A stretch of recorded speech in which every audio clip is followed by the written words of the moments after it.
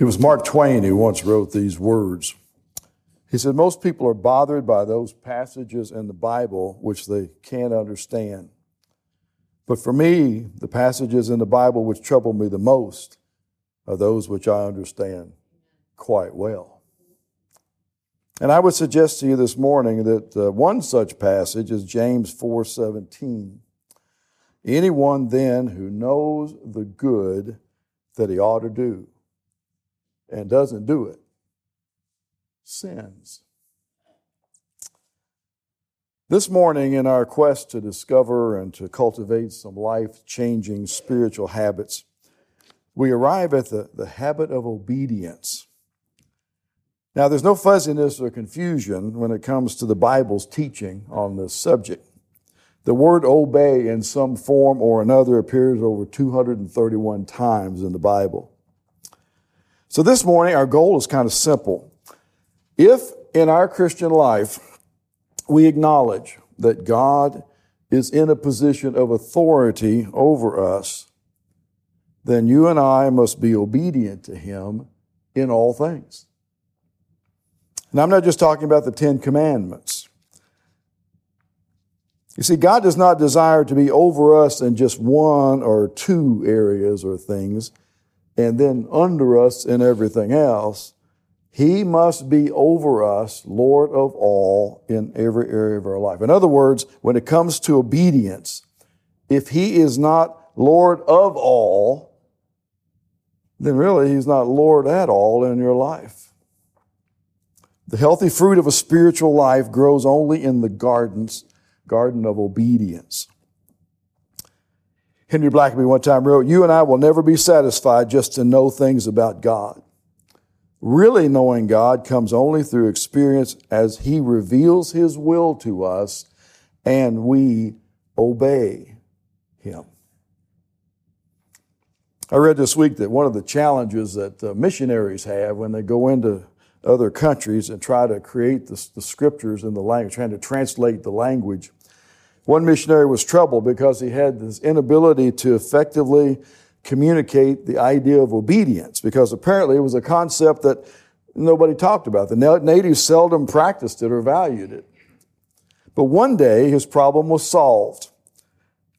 He whistled for his dog, and the animal came running across the property there at full speed.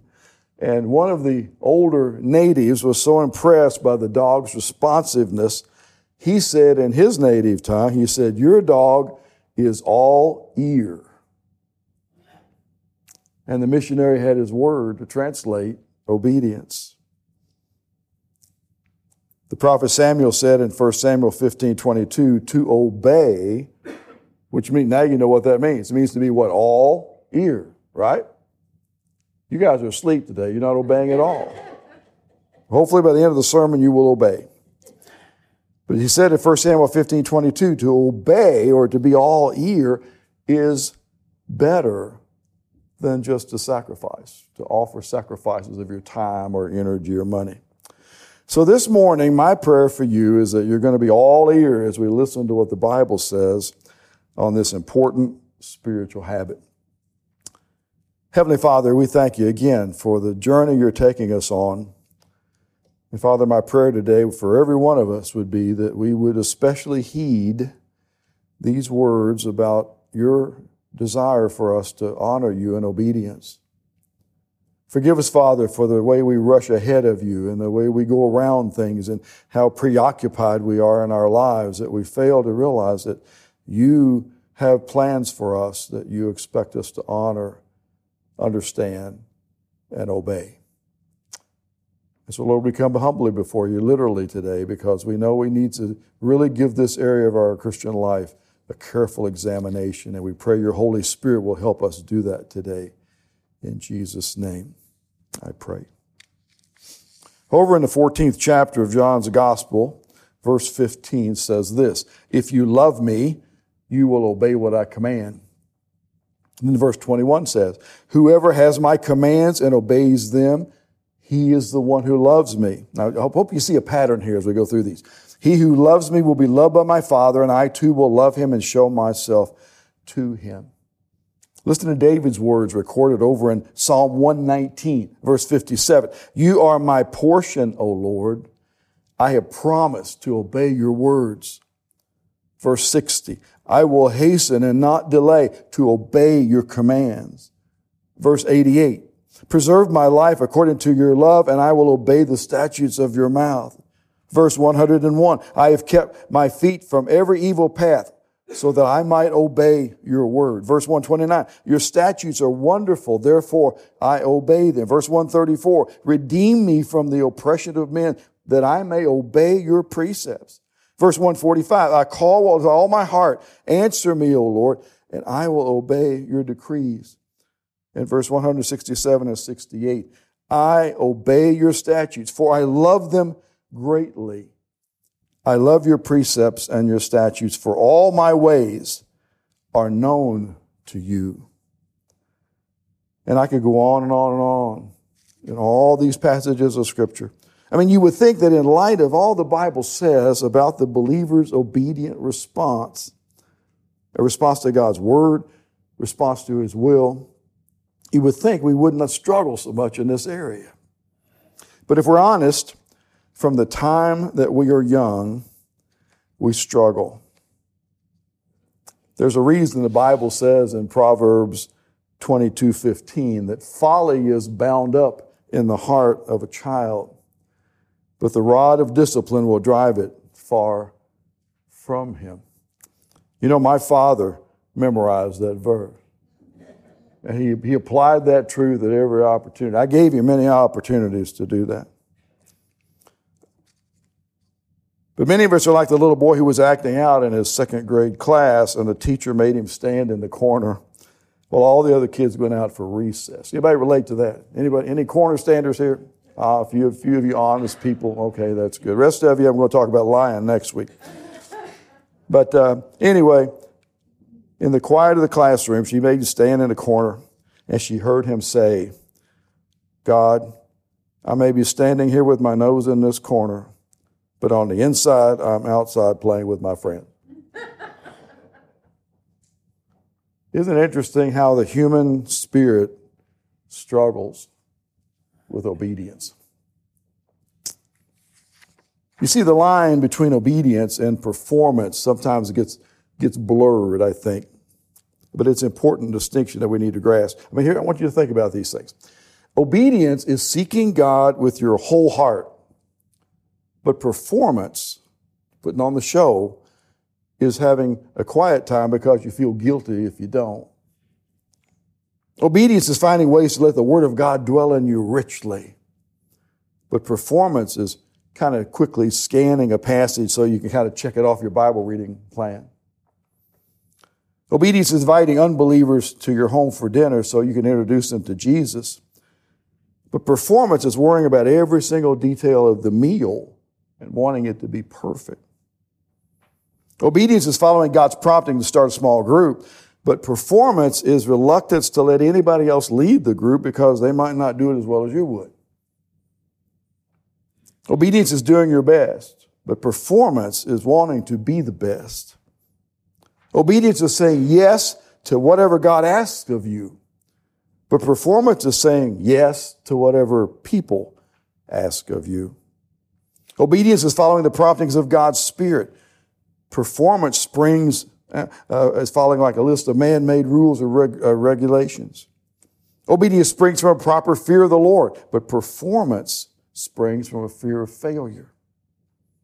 And over again, you see the tension between these two positions. Let's define obedience this way. It's the act or instance of submitting to the restraint or command of an authority. It's compliance with the demands and requests of someone or something over us. The general words for obedience in both the Hebrew or Greek refer to hearing with the ear and then responding to a superior voice in your life. And as you look in Scripture, obedience to both God and human authorities is an obligation stressed in both the Old Testament and the New Testament. God's continual blessing on the nation of Israel was contingent on one thing, that those people would obey his voice, that they would keep his covenant. In Exodus 19:5, God told the people, now if you obey me fully and keep my covenant, then out of all the nations you will be my treasured possession. I mean, one evidence that a person is a child of God is continued obedience, listening for the Father's voice. Listen to 1 John 2, verses 3 through 6. We know that we've come to know him if we obey his commands. The man who says, I know him, but does not do what he commands is a liar, and the truth is not in him. But if anyone obeys his word, God's love is truly made complete in him. And this is how we know we are in him. Whoever claims to live in him must walk as Jesus did. However, in spite of this strong emphasis on obedience in Scripture, keep in mind that such obedience is never to be the grounds for earning our salvation or being justified before God, because that's not the case. We're all sinners. Being good enough is never good enough. And as the Apostle Paul declared in Ephesians 2:8, it is by grace you and I have been saved through faith, and this not from yourselves. It is a gift of God, not by works, not by obeying rules and regulations, so that no one can boast. So in both the Old Testament and the New Testament, obedience to God's authority on the part of believers stands pretty tall here. Stands as a supreme test of your faith and your trust in God. Let me illustrate this from the world of sports. A high school basketball player, for example, who believes in his coach and believes that coach knows more than he does. Maybe he's a former NBA champion, perhaps, but he will do whatever that coach says because he believes the coach is going to be right. If the coach says to change his technique and a shooting motion, he's going to do it, even if it feels awkward or difficult, or initially makes him even shoot worse, maybe. If the coach says to run 4 miles every day, he'll do it, even though it hurts. If the coach says to pass the ball more and shoot less for the sake of the team, then he will humbly accept that particular role. Now, why does he do this? Because the athlete believes the coach knows better than he does what it takes to make a winner. And when you and we really truly believe in a person of authority that we follow, then you're going to follow that person in complete obedience. However, the athlete who does not truly believe in the coach, he's not going to fully follow. I mean, he may believe things about the coach. I mean, as a former NBA champion, he's honest. His name might even be Michael Jordan. I mean, who knows? But believing just information about someone and believing in someone's authority to speak truth into your life and to expect obedience, that's two different things. And those of us who believe in Jesus Christ not only believe the facts about his deity and atoning death and his resurrection, we believe more than that. We also believe in his right to order and direct our lives. I don't know that we talk about this very much. True believers obey and follow. And the Bible mentions many, many people. Here's just a handful. By faith, Abel believed God, and he offered a more excellent sacrifice. Hebrews 11:4. Noah put his faith in God's word, and he prepared an ark obediently. Hebrews 11:7. By faith, Abraham left his home at God's direction, had no idea what his destination was. Moses put his faith in God, and he refused the privileges of being called Pharaoh's son, choosing rather to identify with Israel, God's people. And perhaps the greatest example, and I think it is, and not just perhaps, the greatest example of obedience was Jesus himself. Paul writes in Philippians 2, verse 7, our Lord made himself nothing, taking the very nature of a servant, being made in human likeness, and being found in appearance as a man. Listen to this. He humbled himself and became obedient, even unto death, death on a cross. But what does all that have to do with you and me as we're trying to practice spiritual, and not just practice, but embrace spiritual habits? Well, here's the big idea. Obedience is absolutely essential if you and I expect to have any kind of victory in our Christian life. When God's word clearly commands, we are to obey. Now, what is sad is that too many Christians think of sin only in the sense of doing things you shouldn't do. Those are called sins of commission. You commit them. But we totally ignore the thou shalt nots in the Scripture. But we also commit sins of omission when we neglect those thou shalt commands. James 4:17 says, again, anyone who knows the good that he ought to do and doesn't do it sins. So at its root, Christian life is basically, fundamentally, on a gut level, foundational level, is all about our willingness to obey. Not just the words and commandments of God, but the authorities. I mean, I went to up north for a brief trip to pick up something I needed yesterday. And there was an individual that was, how shall we say this? What would you call that? Speeding.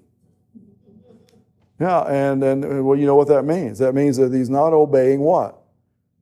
The speed limit. And he was just flying.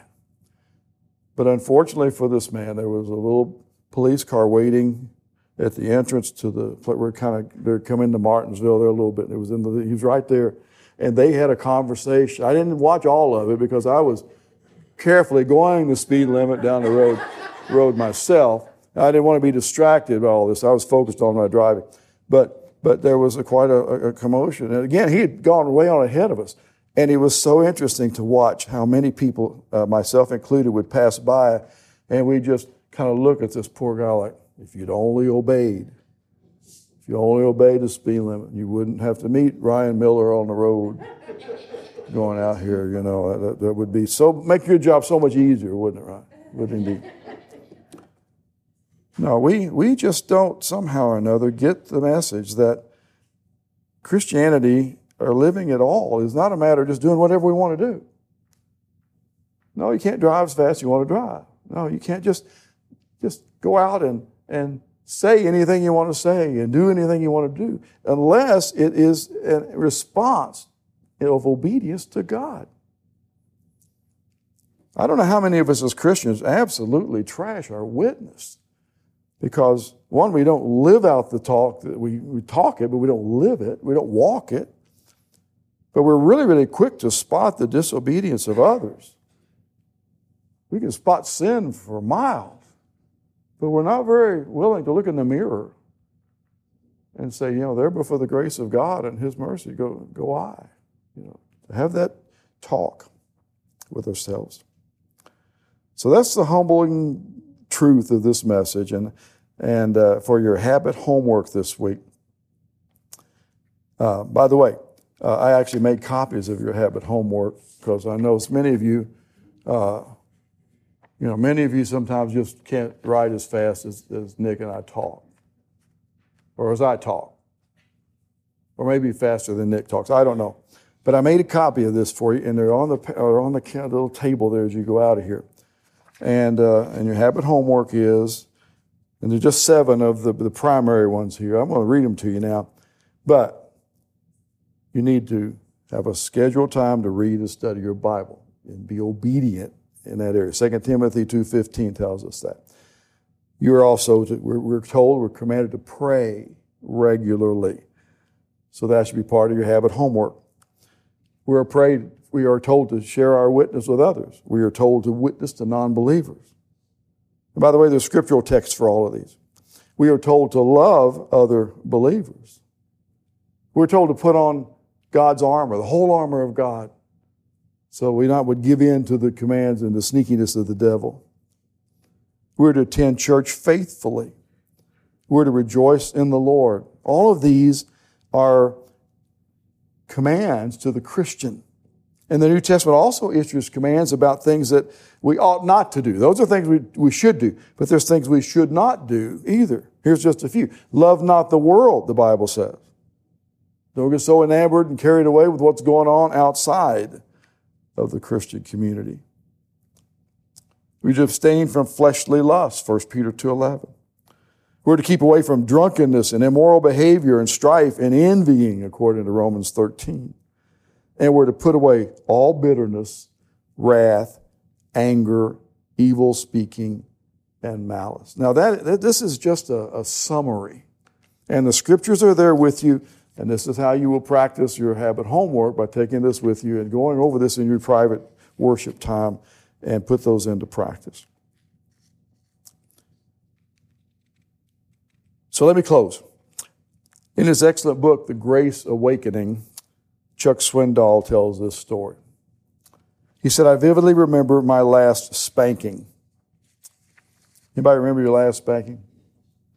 You know, when I got my last spanking, I didn't cry. Now, my dad's pretty hard. I mean, he really would. I mean, he believed that the Board of Education should be applied to the seat of learning.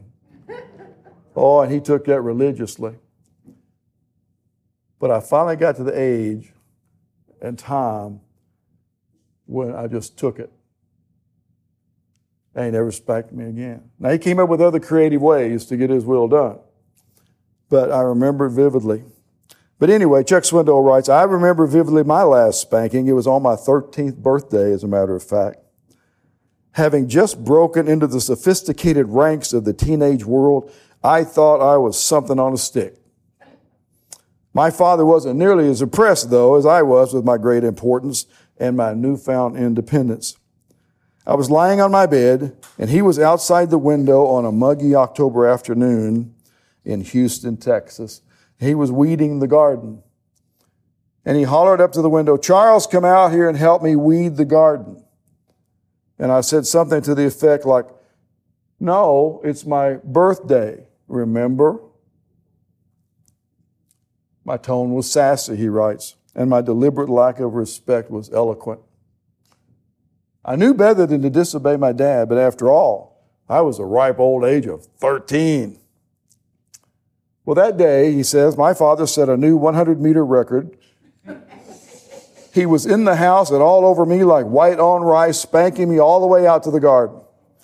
And as I recall, I weeded until the moonlight was shining on the pansies. But he said, I also recall that same night, my dad took me out for a surprise birthday dinner. He had given me what I had deserved earlier. And then later he gave me what I did not deserve. That birthday dinner was what we call grace.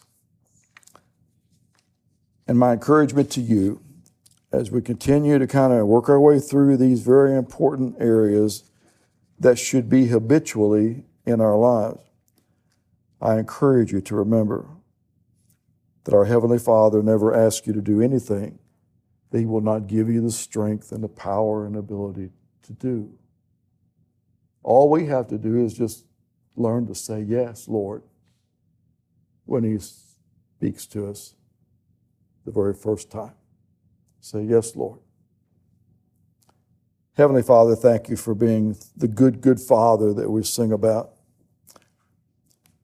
And we thank you so much that the model that you've given us, the examples that we see in Scripture, and all the things that Jesus did, all reinforce this very important value in our Christian life.